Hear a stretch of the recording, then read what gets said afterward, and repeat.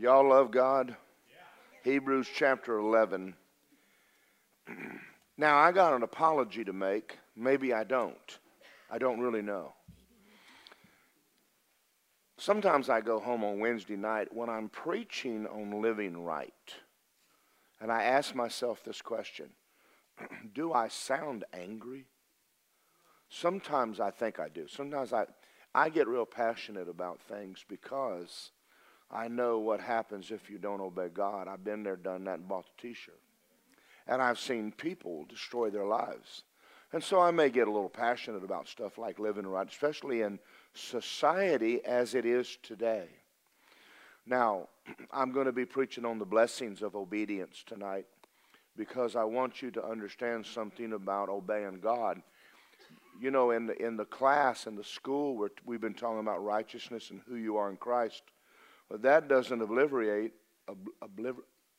do away with obeying God. You know, we have to obey God. What you sow, you reap. Sow corn, don't pray for wheat. It's not coming up. But society today has turned from truth, and it's turned from character. And a lot of church people have too. Now, I need to say something to you because I want you to understand, as a pastor, it does affect me when I hear people say, I don't want to hear it. I want you to know it does affect me. Because what is it you don't want to hear? I understand that it would be nice if there was no devil. It would be nice, and it will be. And it would be nice if there weren't bad people. It would be nice if we lived in the 50s right now, where we could leave our house and not lock our homes and kids could trick or treat. But we're not there. We don't live there. And we can't stuff our head in the dirt and pretend like we do live there. So I'm going to make a statement while I get into the blessings of obedience. There was a teaching a few years ago that went out around America about evangelism. And it went like this. Don't preach at your relatives. Just love them. Well, truth is love. But I know people who have been loved on for 10 or 15 or 20 years and they're still not saved. Now, the reason they're not saved is no one's talking to them. Because you know, and I know, and they know, the minute you bring up truth, they're liable to be a fight. And nobody wants to get in a fight with your in-laws, your outlaws, and your relatives, or anybody for that matter. But still, that doesn't mean that we don't need to be talking about some stuff. You know, if you're going, Jesus said, let your light shine.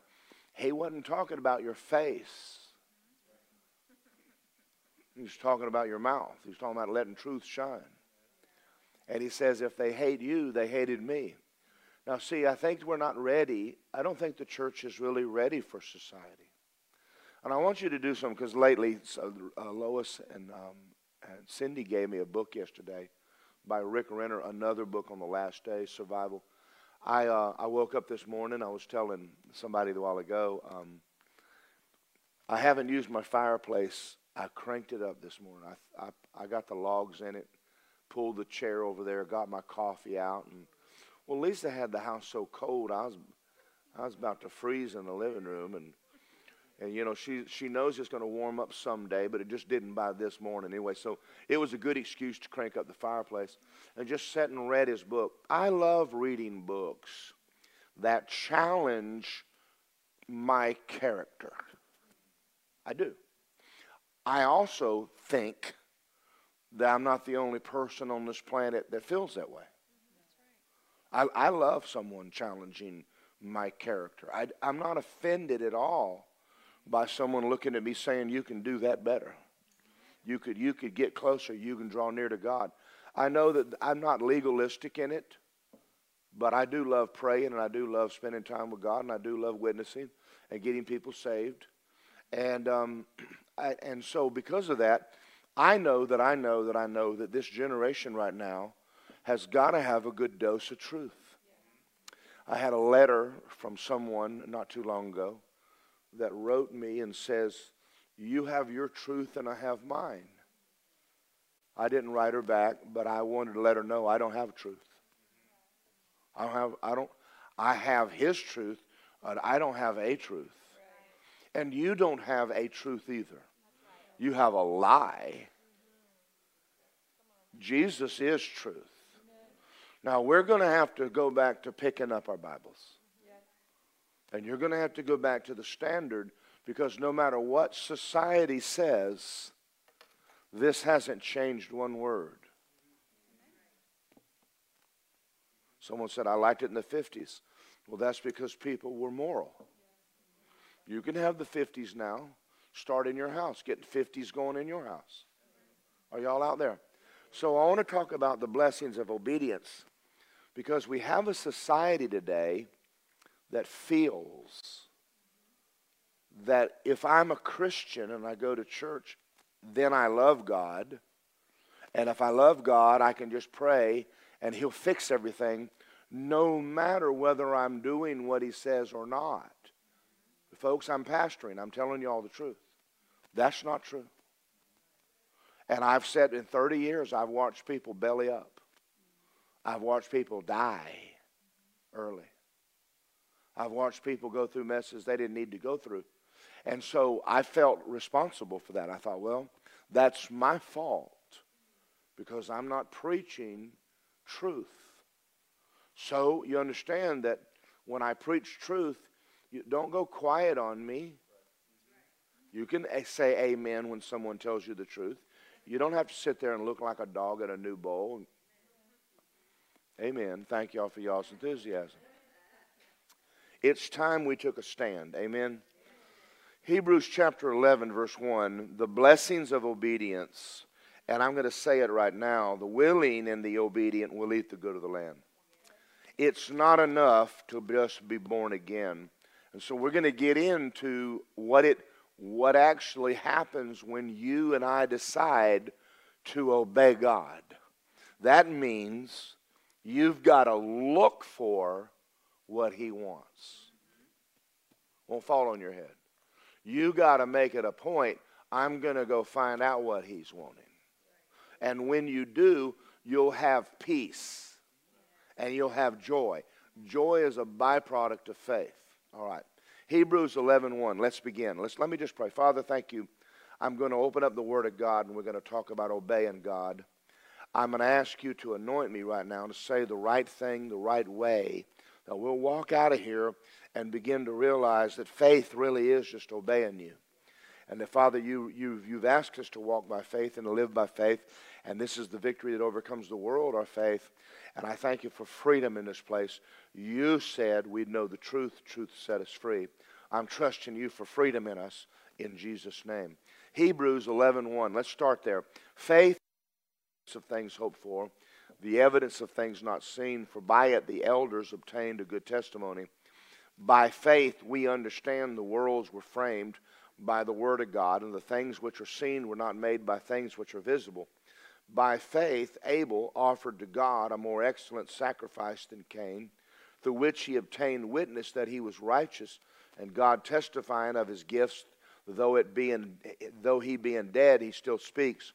By faith Enoch was taken away, so he did not see death, and was not found because God took him, and he was taken that he had this testimony, he pleased God. Without faith, it's impossible to please Him, please God. For he who comes to God must believe He is, and He's a rewarder of those who diligently seek Him. By faith Noah, being divinely warned of God, not yet seen, moved with godly fear, and prepared an ark for the saving of his household, by which he condemned the world, and became heir of the righteousness which is according to faith. And by faith Abraham obeyed, when he was called to go out to the place in which he would receive an inheritance, and he went out not knowing where he was going. We're going to major right now for Abraham. I want you to think about the fact that God came to Abraham and told him to pack it up. I'm going to take you to another country. And I'm going to read the next verse and that explains it. By faith he dwelt in the land of promise as a dwelling in tents with Isaac and Jacob and heirs with him of the same promise. God met Abraham and said, I want you to pack it up from Ur of the Chaldees, and I want you to go to a place I'll show you. Now I want you to think about that statement. Abraham has no Bible. He has no 700 Club, no TBN, no Bible school, no church. And here God approaches him and asks him to go somewhere, and he has no idea where he's going. What we call that is obedience. I want to say something to all of us right now about God. God will never give you an assignment that you know everything. He will always require you and I to live by faith. There will always be an element of not knowing when you're asked to do something. Because once you figure it out and you get your plan, now it's not God. So when we read that, I want you to understand that everybody wants to have the faith of Abraham, but really what you need is the obedience of Abraham. Now, we're going to talk Sunday morning about the Holy Ghost and being led by the Holy Ghost, because the church, the world needs Jesus, but the church needs to be full of the Holy Ghost. That's the key to the last days. That's the key. But, you know, when we start talking about being full of the Holy Ghost, that takes faith in God. And so even though the world needs Jesus, you know, we need to understand that when you step into a church and people come to church and they say, you know, I'm a Christian, I love the Lord, and I love Jesus, and I love God, and I'm praying about what He wants me to do. Much of the time, people have a plan that is not God. They didn't pray about it. They just came and said, hey, God, you know, what was it Dennis the Menace said to his dad, him and Joey? We're going to Dairy Queen. Would you like to go? In other words, if you don't go, we're not going. So a lot of times, and I'm going to tell you a story in a minute of me, all of us in here have struggled to some degree with the will of God for us.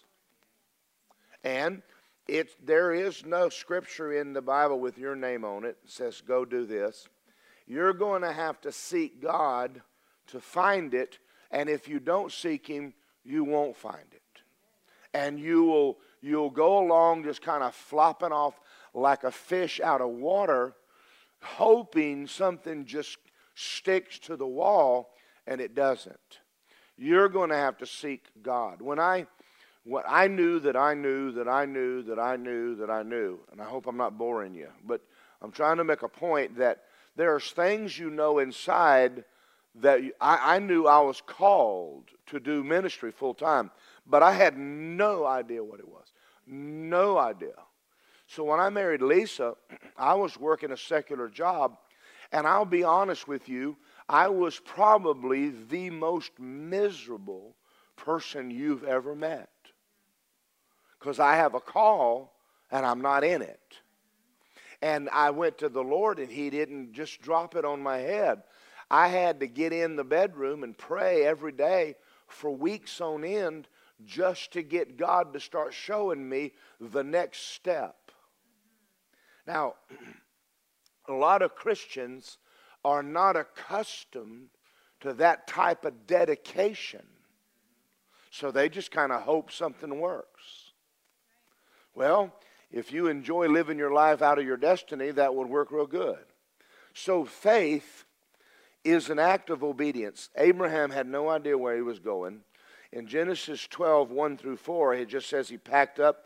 Well, go to Genesis 12. I didn't give you that one, and I apologize. Go to Genesis 12. I want to read to you what God said to him.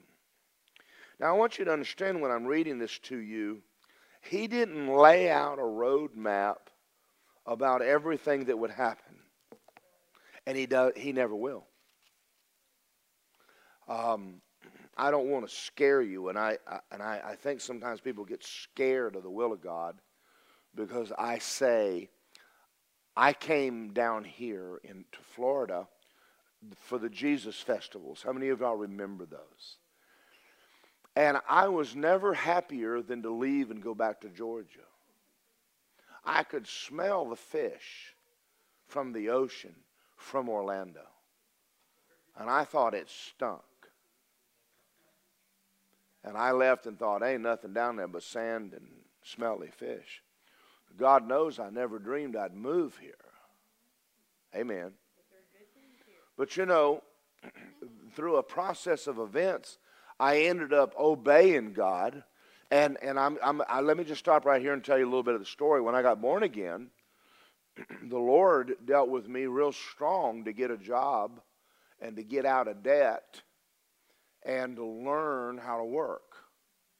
And he got me a job, and I worked at Certainty for about 3 years. And I got promotion after promotion. And I had no idea, other than that they were grooming me to be a manager. And I had no idea, but I would be living there and managing and all the rest of my life. And I had no idea when I picked up the phone one day, and a lady says to me, I think you're supposed to come to Rhema. And I said to her, I don't think so. The world's going to hell and Jesus needs me. I don't have time for Bible school. That's what I said to her on the phone. Because naturally, you know, I would know the will of God because I didn't pray about it, but I would know more than God. And then she says, no, I think you're supposed to go. And then I called her back a few days later, and we were talking again, and I finally said, well, you know, I think I'm going to go to Rhema. And this was before Rodney, and this is before Brother Hagin. And, you know, this was before people got drunk in the Holy Ghost. Oh, I was on the phone and stood there and just in my kitchen and got drunk in the Holy Ghost. And that was God's way of going, yeah, you're leaving. Now, I had a good job, and I made good money, and I was out of debt, and everything was going fine. And I had no idea I was going to pack up my little Honda behind a U-Haul and take off to Oklahoma and go to work for someone for $20 a day. But I obeyed because I just wanted to be in the will of God. It's easier to obey God when you're broke than when you're rich. You have nothing to lose. There's nothing but up. So when I went out to Tulsa, it didn't take me long to realize that I don't like living here. This is worse than Florida. And the only person that ever gave me any attention was Tom Copeland. And God moved him in next door to me against my will. Now, he doesn't know this, but I'll tell you the story. Tom wanted to move into the same duplex as me, but my wife was the resident manager, and I told her, don't let him. Now, why did I say that? Because he's a pastor, and I wanted her to put an evangelist in. And she did. And I couldn't get that guy to slow down for 5 minutes and get in a 2-minute conversation with me. Well, he moved in and moved out. Tom moves in against my will. And him and I developed a relationship, and for 2 years, we went to Rhema together every day. He drove. And if you drive with Tom Copeland, you'll get prayed up. You'll get prayed up. The man's crazy. He is. He's crazy. We were going to school one morning. The streets were frozen solid.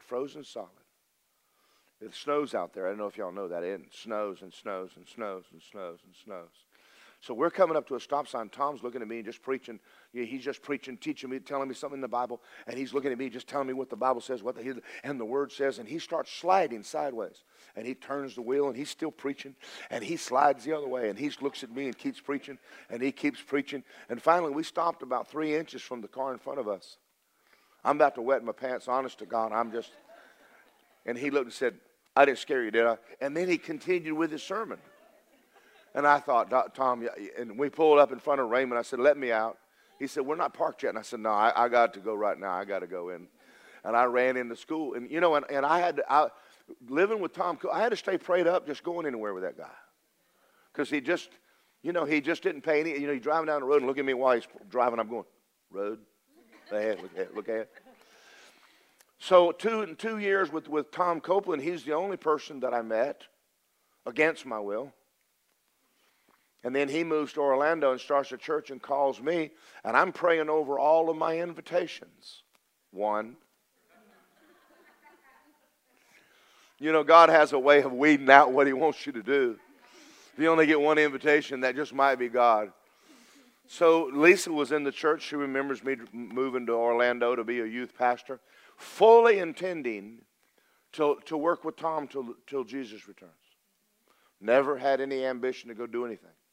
And circumstances happened, and I stepped out of that church, and then Word of Life here. Well, I went to flying and become an evangelist. And I'll be honest with you, flying airplanes and shooting lobsters seemed like the perfect will of God for me. Does that sound good to you? I mean, I wake up in the morning, go out to the beach. I had a Hawaiian sling and flippers and a mask, and every morning I went out and I shot lobster and grouper and fish and picked up conch, and you bang them out, and then you get someone to make conch fritters for you. And then at night you preach the gospel. And I got to thinking, well, this is perfect. This is the will of God. And then he asked me, and I was with Melanie, and we were in Haiti, and the Lord said, when you get back, they're going to ask you to take that church. And I had words with the Lord, and I lost that fight also. But now, I'm not telling you that because I don't like what I'm doing. I am going to tell you that God knows me better than I know me. And he knows you. But he's never told me anything except the next step. I've never known the plan. I don't even know what he's doing in this church next month or next year. I have no idea. The people Lisa and I have met over the years, Mark Hankins and Mary Frances Farallo and the Shekinah Glory, those are all divine, what do you call it? Friends. Okay, I got those are supernatural relationships, and God brings it. You can't do that without God. He has to do it, or it just doesn't happen. And I've been places and with Kevin McNulty overseas and preached to 5,000 people in a tent, and I've done all kind of stuff, but it's all been a supernatural. But most of the time, you know, I don't even know what I'm preaching Sunday. Sometimes I know 2 weeks ahead. Sometimes I know Saturday night. Sometimes Sunday morning. I mean, he's just not real liberal with his information. And I mean, it's like I'm praying all the time, you know. It'll give me 3 days head start on this thing, you know, just. And sometimes I don't know what I'm doing even when I'm up here. And y'all have figured that out. But I'm telling you this about God. If you're going to walk with him, you're going to walk by faith, and you're going to have to be willing to obey him when you don't have the answers, and maybe when you don't even have any money. When I walked on this land, and I'll tell you, this was a horse pasture. I think Bob remembers that. And the man who owned it was going to put 4 houses on it, and he found out they were going to make him build a retention pond, and he was going to lose his shirt. So he sold me this property for $125,000. I can't even imagine what it's worth. Bob may know, or Lisa may know. It's got to be worth several $1 million right now. But when I bought it, I don't think I had $100. And the Lord said, buy it. And I went, okay. With what? You know, and that's just the way God operates. And I think that because of that, we come up with plans. And I'm going to say this to you, if you have plans, enjoy dreaming about it, but it probably won't happen. Not the way you think it will. And you know, there's a scripture that says, don't say, we'll go to such and such a city and do such and such. You don't know what you're going to be doing. So the best thing is just go ahead and lay on the altar and tell God you'll go where he says go and do what he says do, and let him be the boss.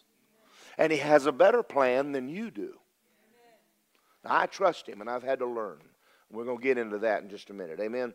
Let's read this. And the Lord said to Abram, get out of your country, from your family. your father's house to a land I will show you. He didn't know where it was. And I'm going to make you a great nation. I'll bless you and make your name great. And you'll be a blessing, and I'll bless those who bless you and curse him who curses you. And all the families of the earth be. And so Abraham packed up his little donkeys, and out that door he went. That was it. You know, and a lot of times we go, I want a little more information, and you don't get it. It's like, well, what do you want me to do? Leave. Where? Leave. Which direction? Walk out the door. I mean, sometimes he doesn't show you till you're walking. And I know that bothers people, but that's what living by faith is. How many of you believe that you're going to have to learn to trust God? All right, I'm going to read something to you. Ecclesiastes 3:11. I want you to see this in your Bible because, he told us in the Bible how he operates a long time ago, and I don't think we've ever really paid any attention to it.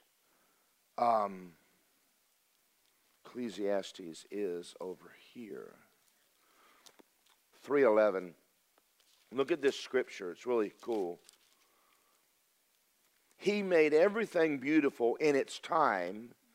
Also, he has pity in our hearts, except no one can find the work of God from beginning to end. You don't know the end. I have something to say about all the prophet teachers. They don't know what they're talking about. I want you to think about this for a minute. When I was younger, everybody was talking prophecy about Europe. No one ever mentioned Iraq and Iran. You know why? They didn't know. Not until it happened. And they went, oh, that's not prophetic. Anybody can read the signs after they've happened. There's a lot of things that are going on where people are on the thing talking about the Lord showed them. Tell us that a year ago so we can believe you really hear from God. Thank y'all for y'all's enthusiasm. But I don't think, and I'm going to use a word, I don't think God's as big a blabbermouth as people say he is. And I think that he gave us prophecies not so we could tell the future, but so that when we get here, we'd go, he said that would happen. I don't think anybody planned on a pandemic. I never heard one prophet mention pandemic anywhere, anytime. When it happened, they all went, like, wow, that was cool. Well, they didn't say that. No, they didn't. So God doesn't tell you everything. So I want to tell you a story right now, and I'm going to do it anyway. Okay. I'm trying to figure out how to do this in the order that I want to tell it to you. The things that God has taught me over time, you learn about God through doing stuff. You read books, but you really learn God walking with him. You're going to walk with him a while. So when I left the church here, and I loved evangelizing. I loved it so much that I decided that's what I am. Thank y'all. I had a man prophesy one time at Rhema that I was a pastor, and I rebuked him. I told him, I said, you're a false prophet. I'm going to stone you. I did. I really did do that. And so I, even though I was pastoring when we were in the Shaman Center, I always liked it when someone invited me to go someplace and preach to sinners. Because if you've ever been a sinner, you have a heart for these people who just don't know. So I got an invitation to go to Cuba, and I said, well, let me pray about it. I said, okay, I'll go. I really didn't pray about it because my thought was, why would I get an invitation to go preach the gospel and it not be God? That sounds logical. So I went down to Cuba and I preached, and I got on a C-90 and flew back to Quezaltenango, Guatemala. And when I was down in Guatemala, I was sitting in the room right ready to come home, and the Lord speaks to me and says, "What are you doing here?" And, I said to him kindly, "That's kind of a stupid question." I said, "You said go into all the world and preach the gospel." He said, "I didn't tell you to come here." I went, Shazam. I thought he'd be happy that people got saved. But that's not what he told me to do. He said, "I called you to pastor." That means that while I'm down there, what's happening here? Nothing. The sheep are scattering. There's no shepherd in the pulpit. I'm somewhere else where I'm not supposed to be. Well, he chewed me out. Now, that's not the only chewing I've ever had. You want to hear the other one? I'm telling you this because you can handle him chewing me out, but leave you alone. But before I started pastoring this church, and there was a season, and I married Lisa, before I ever started pastoring, before I ever started flying to the Bahamas, that I was working a secular job, and I really wanted to know what the will of God for my life was. I really was seeking God. And Lisa and I had a little 2-bedroom house over there in Indian Hills, and so I'd come home every day from work, and I'd go in the room, and I'd take a shower and eat dinner with Lisa, and go in there and just sit down and pray in the Holy Ghost about what is it you want me to do. Well, one of those days I was in my truck, and I'm driving down Overland, and the Lord said, "When are you going to do what I want you to do?" Well, he kind of made me mad again. And I'm like, "What do you think I've been asking you?" And I said, "What do you want me to do?" And I'm a little frustrated at him, at his question. And he said, "I'm not going to tell you until you tell me you'll do it." And I said, "No." I said, "I don't know what you're going to say. I might not want to do what you want me to do." Y'all looking at me like a dog at a new bowl. Now, I want you to tell you something. If you're not in the will of God, you're miserable. And I was miserable. And that's called divine dissatisfaction. God puts you in a miserable place so you can suffer a while, so that you'll finally start praying and say, "I'll go where you say go." And finally I broke down, and I just wept over my steering wheel, and I said, "God, I'm afraid to tell you I'll do what you want me to do." And he said these words to me. Well, I said this to him. I said, "I have a family." Now, I had married Lisa and started a second family. I had already lost the first one. And I kind of thought God was partly responsible for that. I'm obeying God, and my family packs it up, and they're gone. I got another one. I ain't losing this one. Are y'all all right? So you understand, I understand when we talk about obeying God. It's not an easy thing. "Oh, yeah, I'll just follow you wherever you say go." No, sir. And I just wept over my steering wheel, and I just poured my heart out to God, and I said, "I'm afraid to obey you." And he said these words real gently. He said, "Trust me, I know you have family." And I realized right then that he really cared about my family and me. But he also wouldn't let me in on anything until I agreed. Now, some of y'all are sitting here praying about the will of God, and I'm going to tell you something right now. You're going to have to tell him you'll do it, or he won't talk to you at all. You make all the plans you want to make, and they might be wrong. And we got a whole generation of young people sitting over there, and they've all got plans. And about 3/4 of it's no more God than I'm an astronaut. They're about to marry somebody they don't know. Don't look at me in that tone of voice. You want to walk up and say something, but they're like, "Hey, old man. All right, remember that." Are y'all out there? I'm not. Yeah, and they do it to you too, so don't you look at me in that tone of voice. Go to Matthew 20:16. I want to make a statement here. And I want you to never forget what I'm fixing to say. Faith totally abandons self to the will of God. If you haven't abandoned yourself to the will of God, you're not walking by faith. He says, I want you to pack it up and go to where I show you. Just get the camel ready. Am I doing all right, Frank? Matthew 16. I'm going to read this. This is almost, I don't know anybody I've ever heard preach this. I don't know anybody I've ever heard preach this.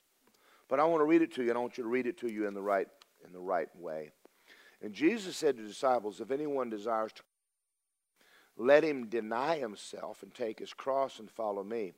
And whoever desires to save his life will lose it, and whoever loses his life for my sake will find it. What profit is a man if he gains the world and loses his soul? Or what will a man give in exchange for his soul? For the Son of Man will come in his glory and his Father with his angels, and he'll reward each one according to his works. Now listen. Now just listen to what I'm about to say, because I'm going to explain where Christians are. Faith does not self-preservate. Did you hear that? Yeah, but what about? But what about? Now I want you to think about this. Until you're ready to die, you're not going to live. Now, I don't mean that if you get in the will of God, you're going to die. But you're going to think you're going to die. And so as long as you're preserving your life, you'll never get in the will of God. If you get sick, go to the doctor, because God ain't talking to you. I know that may make you mad. You get broke, go to the bank.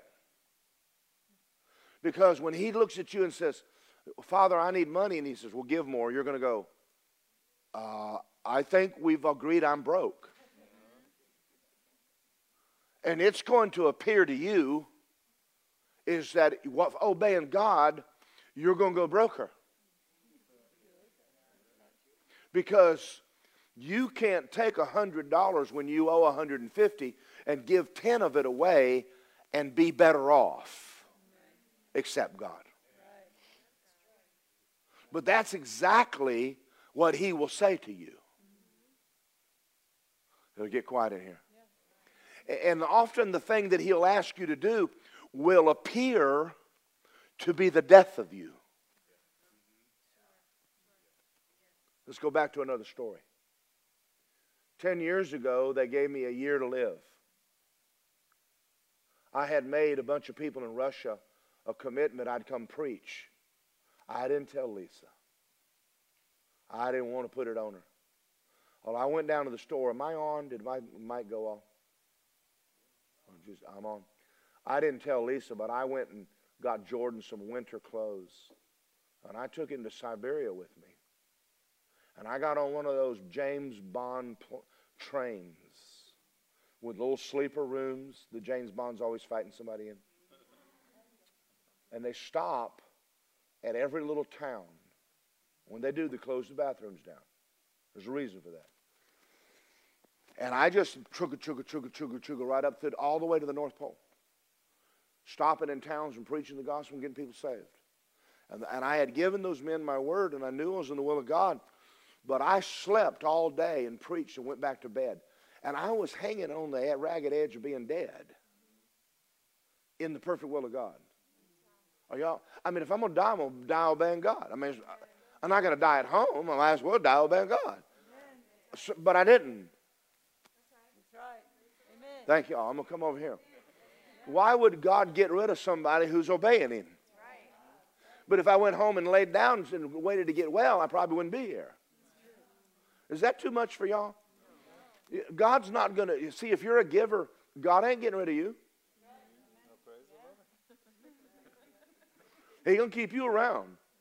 If you're obedient, He's going to keep you around. Amen. Now, I came home and recovered, got better and better and better, and I'm better and better and better now. Now, listen to this. Faith ignores self-preservation in exchange for God preservation. Who's keeping you?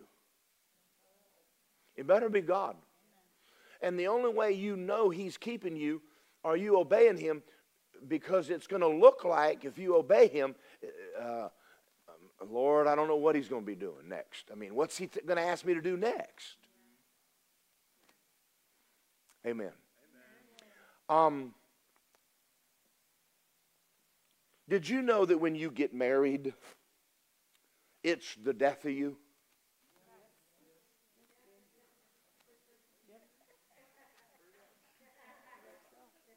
It is.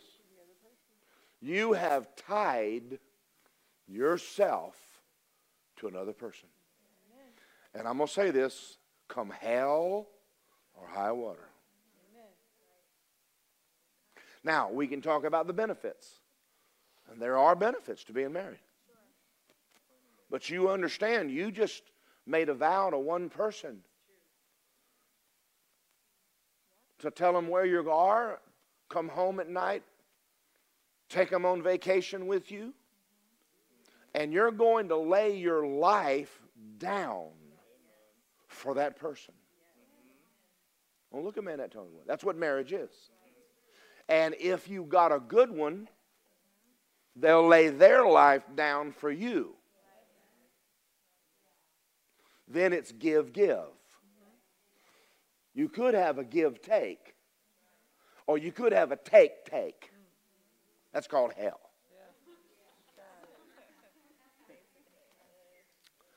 But marriage, we're talking about this in the classes of blood covenant, it's a covenant. When you were born again, Jesus He tied Himself to you.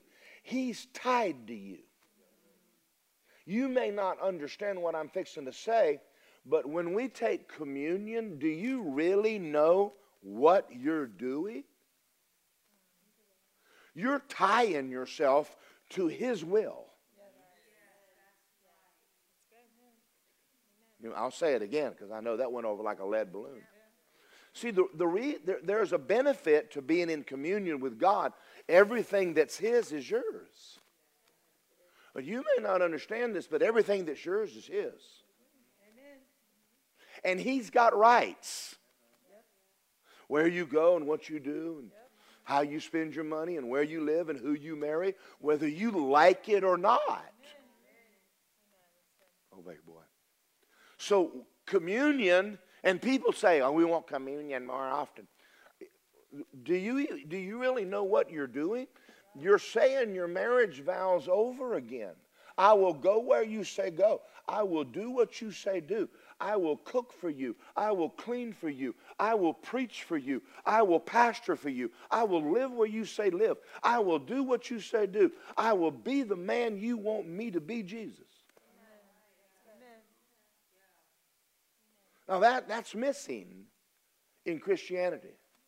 Because this is a one-sided marriage. Now let's use a word, and I'm trying to be very kind. In the book of James, it calls the church a bunch of adulteresses. Because Jesus is faithful and His church is not. And they're like, what's wrong with God? And He might be jealous. The problem with the American Christianity is we want Jesus without a cross. We want heaven without repentance, prosperity without giving, and the blessing without obedience, and health without holiness. It doesn't work, guys. Thank y'all. Let me tell you a story about money. When I lived in Athens, Georgia before, am I boring y'all? Because I don't want to. When I lived in Athens and I was raising money to go to Rhema, which I wanted to do, it's going to take me $3,000 to drive out of town. And I had $500 saved up. It was all I could do to get that money. And the Lord said to me one day, you know your mom doesn't have a car. And I told him, I said, well, I'll pray for her. But my attitude was, she's a big girl. And she's broke because she misspends her money. And maybe it'd do her good to walk a little bit. I mean, just bad attitude. I know it. You know, you just because you get saved don't mean you know everything. And so the Lord brought it up again, and he says, why are you going to Raymond? And I thought, well, to preach. He said, preach what? I said, the Bible. He said, why? You don't live it? I went, that's low. See, I'm wondering why all you people that hear from God aren't hearing the same corrections I'm getting all the time. I mean, I'm hearing words from the Lord, and sometimes I'm going, you always got something to say to me, and they're always nice. So I took my $500 and I bought my mom a car. Now, what's that look like to you? I ain't going to school. But is God sending me, or am I sending me? Well, it better be God. And if it's God, I don't have a money problem. So right after that, the young lady, Debbie, what's her last name? It was Christensen, now it's Wallace. I got to meet her the other day. I led her to the Lord 40 years ago. Resident manager of the apartment complex. She came over to my sister's, and I spent about an hour just talking to her and all that. And she's online on Sundays, maybe Wednesdays, I don't know, and found us online. But anyway, led her to the Lord. And you know, she came to me and she says, I was a brick apartment complex, but it had wooden shutters, wooden doors, and wooden gable ends. There was 5 buildings. And they said, they'll give you $1,500 to paint it. I went, I'll do that. And it took me about a month to paint the whole thing. I did it with a brush. Everything was black. And then I had a piece of property down by the land that I was going to move on to. My inheritance. And I sold it for $1,500. And within about 4 weeks, I'm sitting there with $3,000 in my wallet. Now see, are y'all getting this? I'm not sending me. If he's got to be God. At some point, he's got to be God. So obedience means you think he's God. Disobedience means you think you are. So it was very hard for me to obey God and give my mom my money. Because now I've just given up my whole next year of life. I didn't just give, he actually asked me to do it. And so I gave it. And finally when I gave it, I was willing and I got my attitude straight. But I know what it's like to sit there with no money and have no idea where in the world it's coming from. And I've already told my boss I'm quitting. And I don't have a dime. Now see, that's called faith. And finally when the money came in, I drove to Tulsa, paid my Rhema bill, got an apartment, and went broke. Just like God.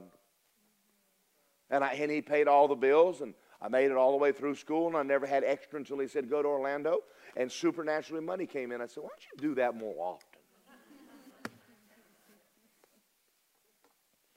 often? Are y'all all right? How am I for time? We got 10, 15 minutes. We're good. Hebrews chapter 5.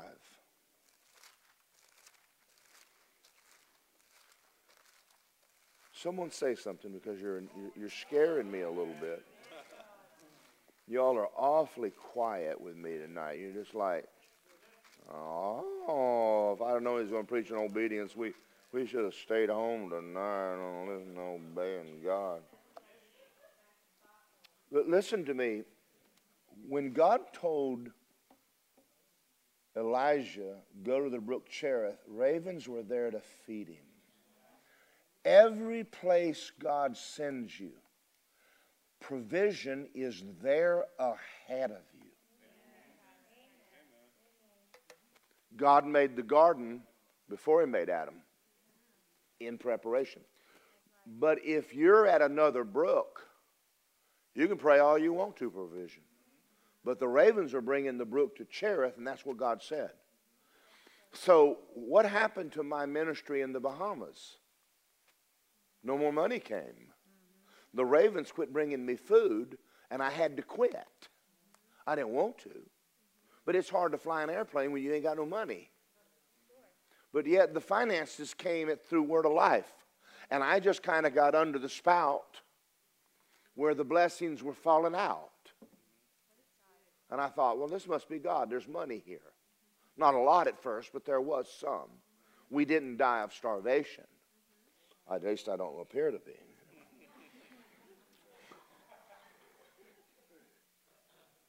Now listen to this scripture. So Christ did not glorify himself to become high priest, but it was he who said, "You are my son, today I have begotten you." And in another place, "You're a priest forever according to the order of Melchizedek, who in the days of his flesh, when he offered prayers of supplication with vehement cries and tears to him who was able to save him from death, and he was heard because of his godly fear. And though he was a son, yet he learned obedience by the things he suffered." That's Jesus. Don't think that everywhere God sends you is going to be easy. It's not. You know how we avoid problems? If we even think there's a problem ahead, we'll get off that road and get on another one. I mean, when I saw this church, I wanted to run for the hills. This place was full of problems. How many of you have ever had a job and you walked in and went, "I got a job," and after a week you went, "I don't believe I got this job." This place is hell on earth. I mean, good God Almighty. It doesn't mean that you're not. Listen, if you're in the will of God, and I'm going to say this to you, your flesh will suffer. I didn't say you would. You might. That's your problem. But if you're in the will of God, your flesh is going to get rubbed, beat. Thank y'all. And it's going to be tough. And I'm saying that because we got a lot of people right now decided the best way out of this pandemic, go home and just hide in the closet. Well, I could die of it. Yeah, and you could live too. Why don't you go get someone saved and die in the will of God? If Jesus suffered, I'm pretty sure you're going to. That doesn't mean, how many of you are married? Any of you ever suffered?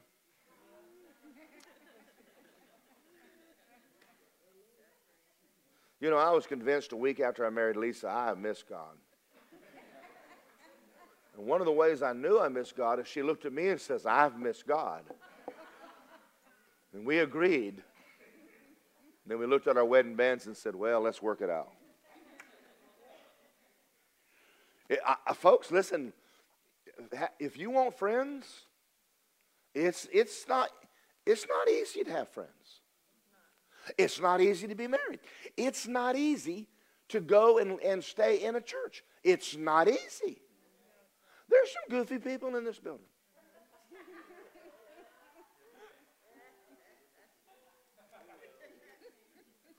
There's some strange people walk into churches. You know that. They just... I've called Doug before and said, "Doug, I got somebody I think you need to come get." He said, "Oh, no, I sent him."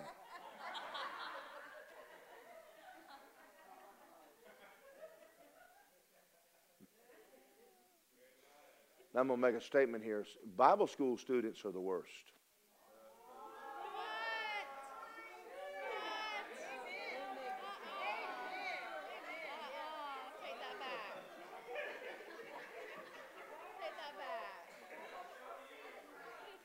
I want to work in a church if it's easy. I'll work in the altar if it's easy. I'll work in the sound booth if it's easy. I'll even work in the nursery if there's no kids in there.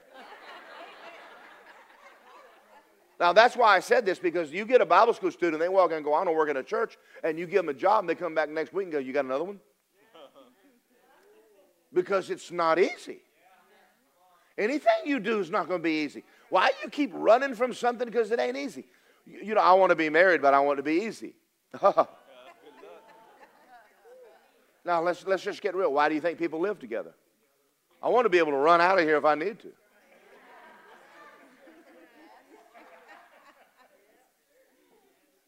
Oh, don't shout me down. And I'm telling you what, I'm glad that Lisa stuck with me, even though it took me years to get her straightened out. I'm really glad she stayed. Wow.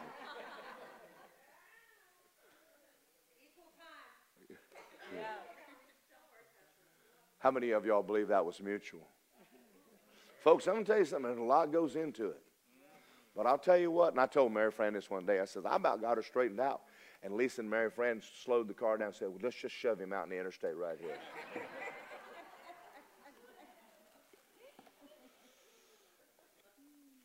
Amen. How many of you know even having a friend, sometimes it tests you? Isaiah 1:19.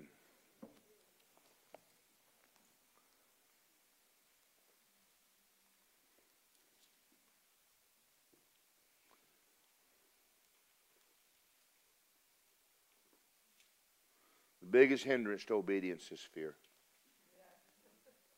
That's going to be your biggest hindrance. You're going to have to conquer the fear. And you'll have fears. Isaiah 1:19, I got to find it. How many of you know Lisa thinks that was a mutual, that she really had a lot of work to do in me? You know, she taught me English. One of the hardest ones was learning trying to teach her what the word "rent" meant. She says, what's "rent"? I said, you rent the biscuits. She said, spell it. I said, I don't think there is a spelling for that word.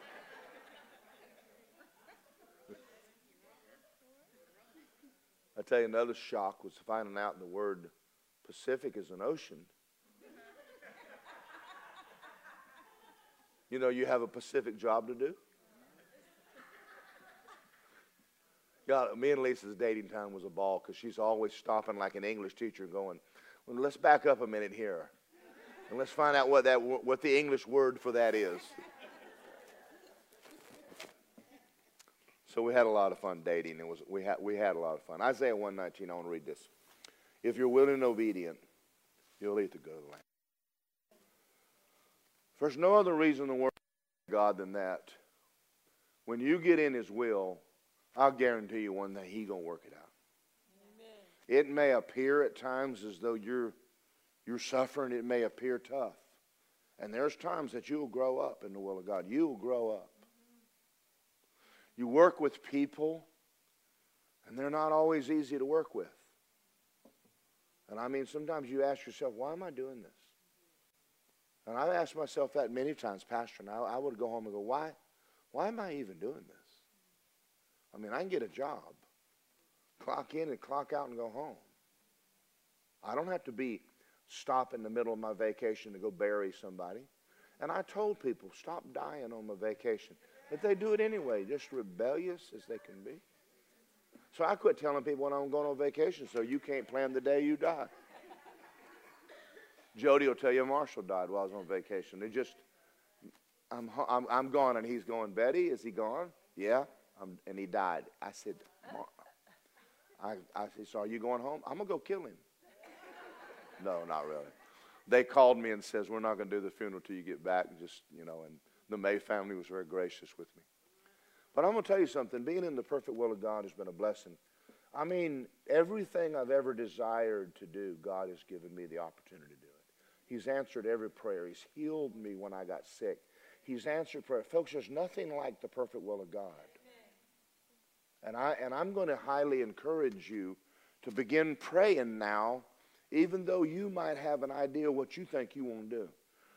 Take it to God and ask Him. If you don't know the will of God, you just keep doing what you're doing. Don't stop and do nothing. Amen.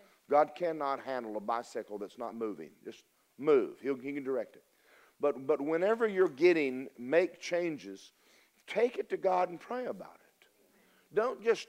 Don't ever change because it's trouble.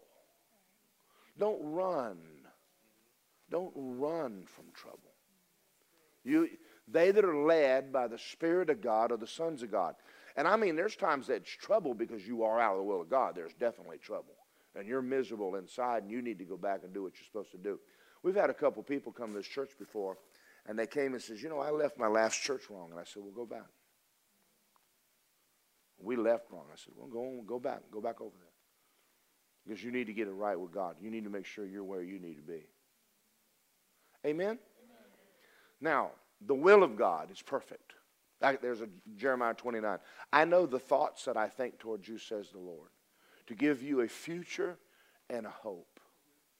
Everything you've ever wanted is in His will. Now, let's look back on my life now. Do you think I benefited moving here? Yeah. Even though I didn't like the smell, it was a good move to come here. And even though I met Lisa, and I told her, I says, boy, if I'd just known you were I'd have shouted a long time ago. After I took this church, the reason I complained is because working with people is difficult. But I'm telling you, this has been one of the best things that I've ever done in my life, pastor this church. And I'm glad He asked me to do it.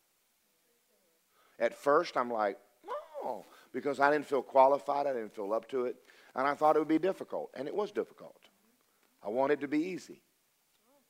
I want you to do something right now. If your Brother Hagin said, when you're out of the will of God, you feel like you're washing your feet with your socks on. They're not getting, you're washing them and they're not getting clean. And it may not be anything but something small. And when you're in the will of God, there's a peace. I don't mean that everything's good. I mean there's a peace inside. Now, I got enough time, I'm going to tell this story. When I met Lisa, I'm 11 years older than Lisa. And I have kids. And I went to her and I said, you know, we talked about the fact that we really felt that we were supposed to get married. And we were real good friends. And I knew that she was going to have to pray it out. She's going to have to pray about it. And she said that she went off and prayed and thought, you know, he's married, he's got kids, and that's not what I wanted. I mean, that's not what I planned on. And a lot of things that were negative. She said she just prayed about it one night. She said, I woke up the next morning with such a peace. I know that I know that I know he's the one. I knew it, but she needed to know it. And then from then on, we never debated it again. We just began to make plans. And I want you to learn something. Follow your heart. Learn to take the time and follow the inward witness. What's going on the inside of you. If the Lord's leading you to make a change, and sometimes He'll tell you, I want you to make a change. I want you to go do something else. And other people will look at you and say, that was right, that's right, that's right. You know, when you do it, and they'll confirm you're in the will of God. That's correct. But, you know, don't ever be afraid of missing it. God knows how to get you back where you're supposed to be. I had a neighbor next door that moved away to North Carolina. A few years later, they moved right back to Orlando. They weren't supposed to leave at all. I hired my brother-in-law, Mark Ramos, to come to work for me. Wasn't long, he was back in Virginia. God has a real neat way when you leave wrong to get you back. You're like, well, I wasn't planning on being back, but I am back now. Amen. So don't ever be afraid if someone you know or you miss it. God's a big God. He knows how to turn you. He took good care of Jonah. Not that you're looking for a well or anything. Does this help y'all? I want you to say this with my mouth. Say it with your mouth. Say, Heavenly Father, I choose to be willing and obedient. And I realize you have a plan for me. I want to be in the middle of it. I realize also that my flesh may not like it. But I'll like it because I want to be under the spout where the blessing's coming out.